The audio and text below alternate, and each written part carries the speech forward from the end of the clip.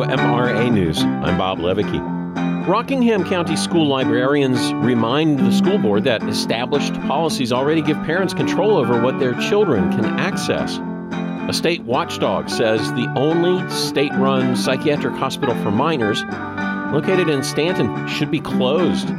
And Tuesday was crossover day for the General Assembly, so we review where legislation stands midway through this year's session. This is the WMRA Daily for Wednesday, February 14.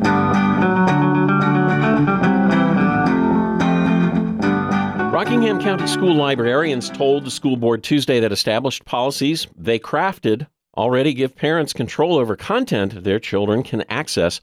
The Harrisonburg Citizen reports the work session at Spotswood High School took place in response to the board's January decision to temporarily ban 57 books until the board could adopt a new district-wide policy about book selection and curation.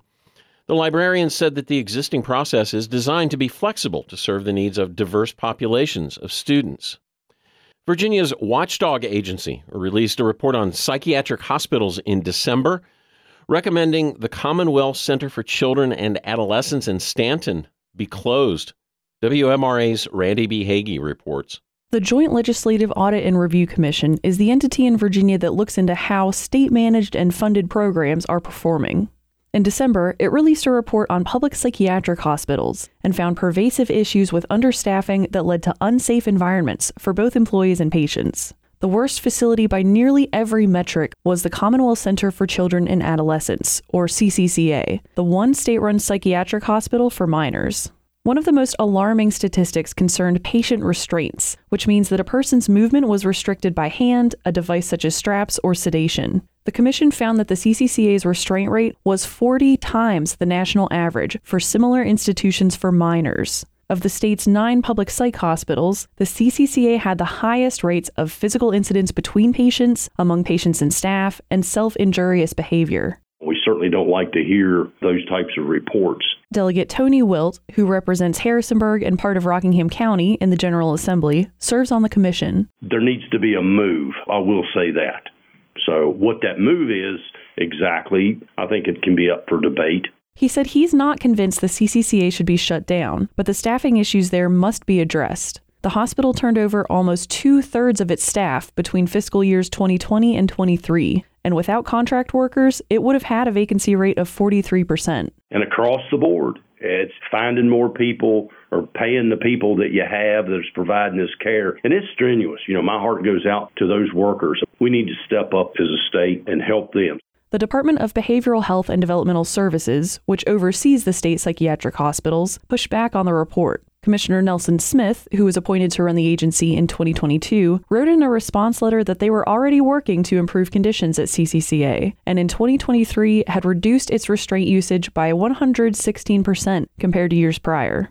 Communications Director Lauren Cunningham declined WMRA's request for a facility tour or interview, but said in an email that, quote, a new facility director started in January 2024. We are now seeing some staffing increases and huge reductions in restraint usage. She did not respond to a follow-up email asking for specifics. To get more insight into these issues, I spoke with Melissa Gomes, the Associate Dean for Diversity, Equity, and Inclusion at the University of Virginia School of Nursing. She teaches mental health nursing and runs her own outpatient clinic in Hampton. I asked about some of the challenges specific to working with youth. Children and adolescents present with irritability, present with agitation, less tolerance for stressors, especially when they're not feeling well.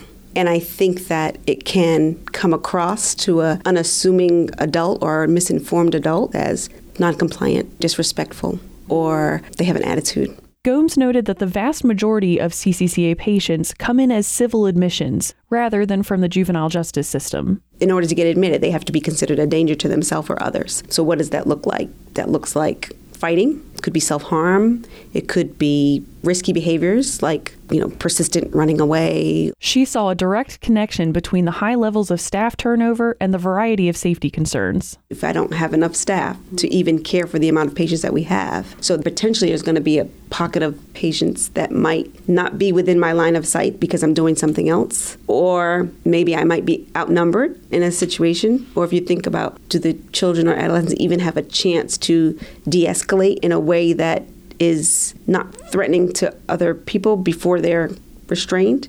One of the report's suggestions was for the state to close the CCCA and develop contracts with private hospitals to admit those young people. Are we just moving the problem? That's not the answer. The answer is prevention, number one.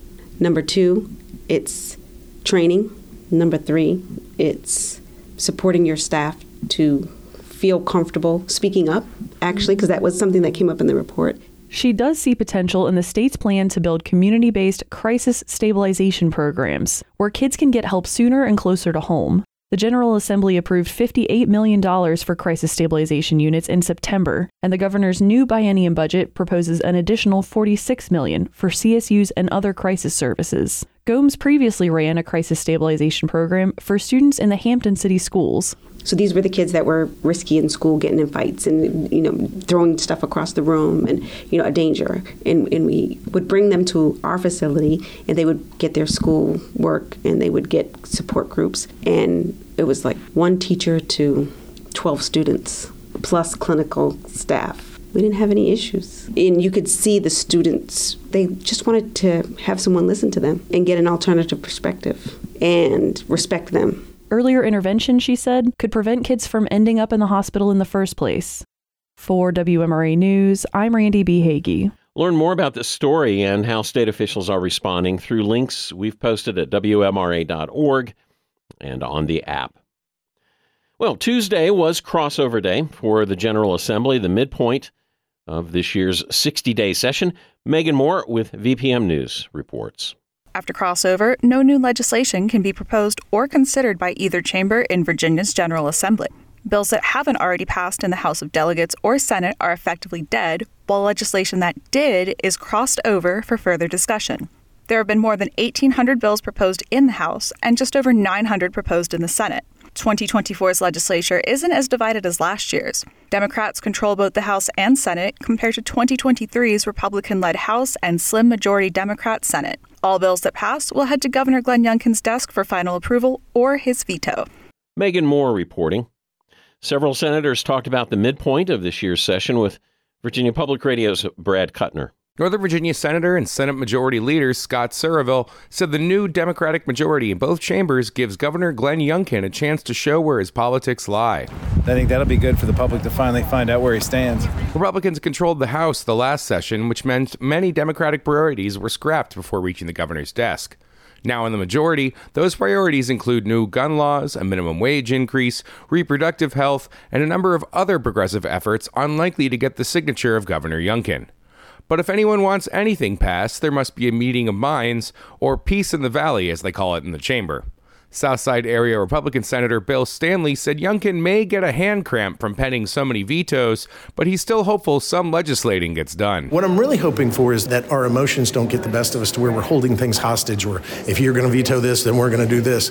We should think beyond that. I think we're the adults in the room. Let's act like it. Barbs have already been swapped, with Youngkin calling out progressive Democrats in a speech this past weekend, and Democrats in the House railroading Republicans into a controversial abortion vote. So is Surreville optimistic for that peace in the valley? Virginians didn't send us here to just fight with each other. They want to see us accomplish things. So we'll definitely have to compromise somewhere in order to get things done. Among efforts they will likely need compromise for success are Youngkin's arena plan, Senator Louise Lucas's skill games bill, and, if the right balance is struck, maybe even a legal weed market. Brad also spoke with both new and veteran members about lessons learned by the body's freshman class. The 2023 House and Senate elections were the first run under new maps drawn after the most recent census. That led to plenty of turnover in both chambers, with freshman legislators making up about 40% of the body.